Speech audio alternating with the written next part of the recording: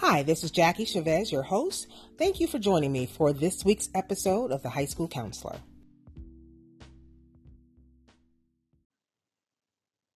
Welcome back. This is episode 14 of The High School Counselor. I am Jackie Chavez, your host. So, since my last recording, I've been busy at work. One of the things I got a chance to do was to attend a conference in my area. It was the Career and Technology Education Conference just for counselors, giving us information on the different programs in our school systems. Giving us an opportunity to network with other counselors across the state. So it was a really good conference. I got some excellent information about apprenticeships that I will be getting together for a future podcast. So please stay tuned for that. At school, we had just finished meeting with our seniors, I think, when we last talked. But since that time, I've also met with my 11th grade students one-on-one, just talking to them about how things are going, how they're moving towards graduation, what their plans are after graduation. So met with juniors. We're now gearing up to meet with ninth graders to see how things are going with them. And then we'll follow that up with our 10th graders. So it's been exciting. I always like to meet with students one-on-one, gives me an opportunity to just see where they are in their journey. And that's always good. So this week, I have a very interesting topic, or what I think is interesting anyway. It's about student athletes. And if you have a student, a high school student that plays a sport in high school, I hope you find this, informative. I hope it at least raise some questions for you to go kind of do your own research. But I read an article in a journal called the Chronicle of Higher Education. I believe that's what it was. And the name of the article, yes, the Chronicle of Higher Education. And the name of the article was The Myth About Sports Scholarships. Because one of the biggest things we think about when students play sports in, high school is whether or not they're going to play in college and how much money they're going to get to go to school and are they going to get a full ride. So this article kind of broke down some of the myths around what those scholarships really are, what they really mean, and what you as a family should be looking for as you go through that process. So I have my top 5 points from the article, and I'll just kind of run through them really quickly. But please, as always, if you have information that you would like to share, please let me know. Send me an email. Leave me a message on anchor.fm. If you have questions that you would like to have answered and you wouldn't mind sharing them with the my audience, please do send those my way. So 5 points from this article, The Truth About Athletic Scholarships. The first point was a statistic that I thought was amazing, had no idea, is that last year alone, there were 8 million students that played sports in high school. So you had 8 million students across our country playing sports in high school. Of those 8 million students, only 170,000 of them actually got college scholarships. That's only 2% of those 8 million students, which tells me that not everybody's not, everybody's not making that leap from high school to college. And if they are, they're not getting money to do it. So that's something to keep in mind as you proceed through this process. And it is a very um, lengthy process. It's a process that has a lot of moving parts, a lot of people are involved, a lot of rules and regulations that you need to be mindful of. And we'll talk about those in just a little bit. But that was the first thing I took from the article. Only 2% get scholarships. The second point was that the vast majority of students don't get what's considered a full ride. And by full ride, we normally mean tuition, books, room and board, all of your fees taken care of. Most students, the vast majority of students, don't get a full ride. So then what are they getting? Well, scholarships for athletes can vary.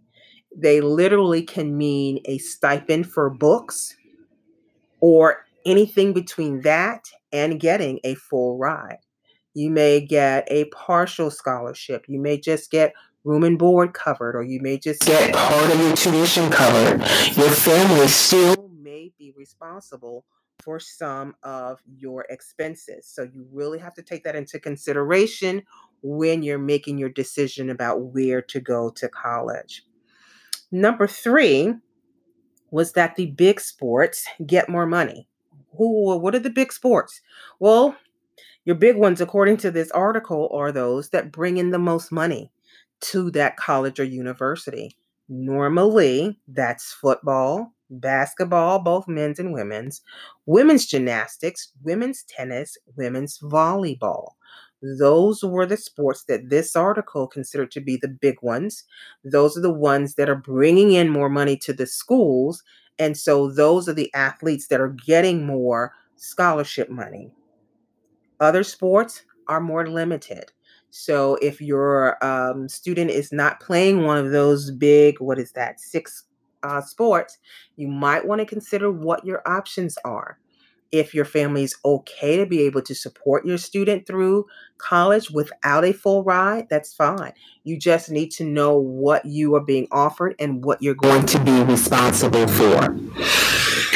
Throughout this process, you will talk to recruiters off and on, and you need to be sure you're asking the right questions.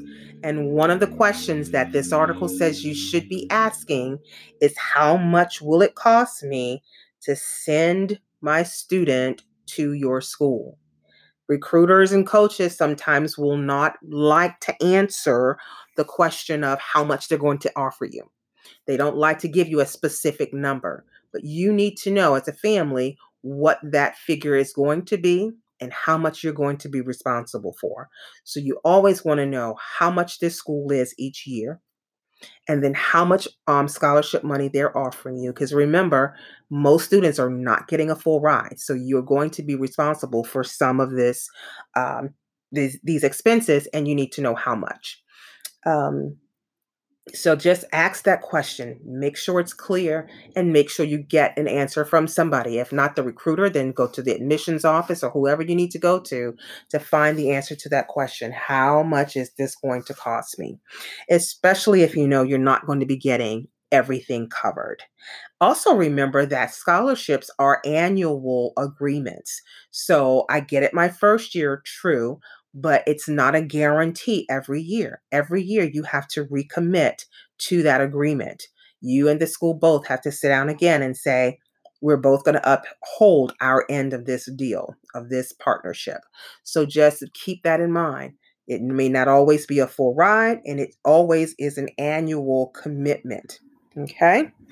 And then my last point is to understand the NCAA recruiting rules. There is a guide on their website just for students. It's called the Guide for the College Bound Student Athlete. And they outline everything you're going to need. And it's a booklet that if you're really serious about making the transition from high school to college sports, you need to make sure you understand everything that is required of you and everything that has to be done each step of the way. One of the things you want to look at, of course, is what I need to be eligible.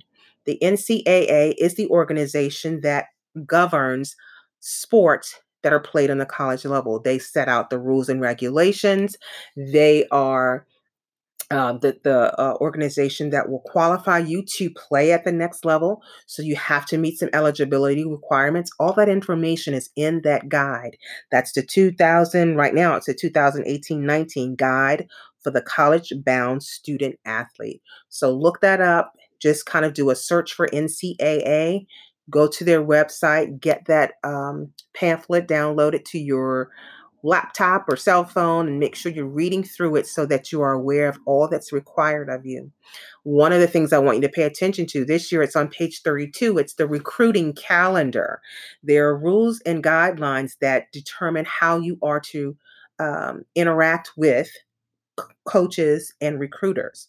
Very specific guidelines that you must abide by. So make sure you know what those are and that you're following them, because you don't want anything to hinder you getting a scholarship. So just keep those things in mind. Really good article, really good information.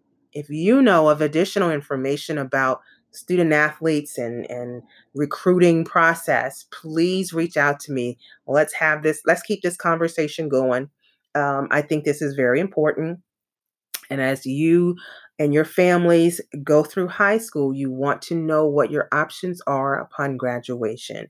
It can be a very exciting process, but a very intense process as well. So I hope this was helpful for you. If you know of anybody that needs to hear this information, please pass it on. And please join me next week for episode 15 of The High School Counselor.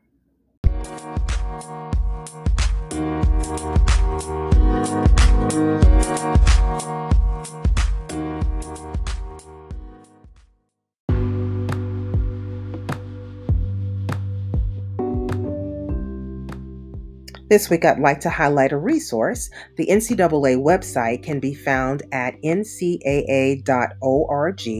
That's ncaa.org.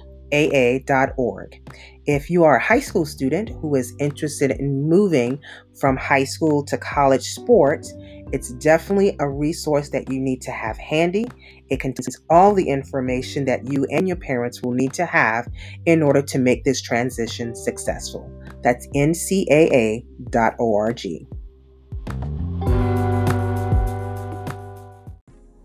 Thanks for joining me for another episode of The High School Counselor. For questions and feedback, please email me at thehighschoolcounselor4u@gmail.com. That's the high school counselor, the number 4, and the letter U @gmail.com. Or simply message me during the podcast at anchor.fm. This podcast is available on several platforms, including Anchor.fm, Apple, and Google Podcasts. Don't forget to subscribe.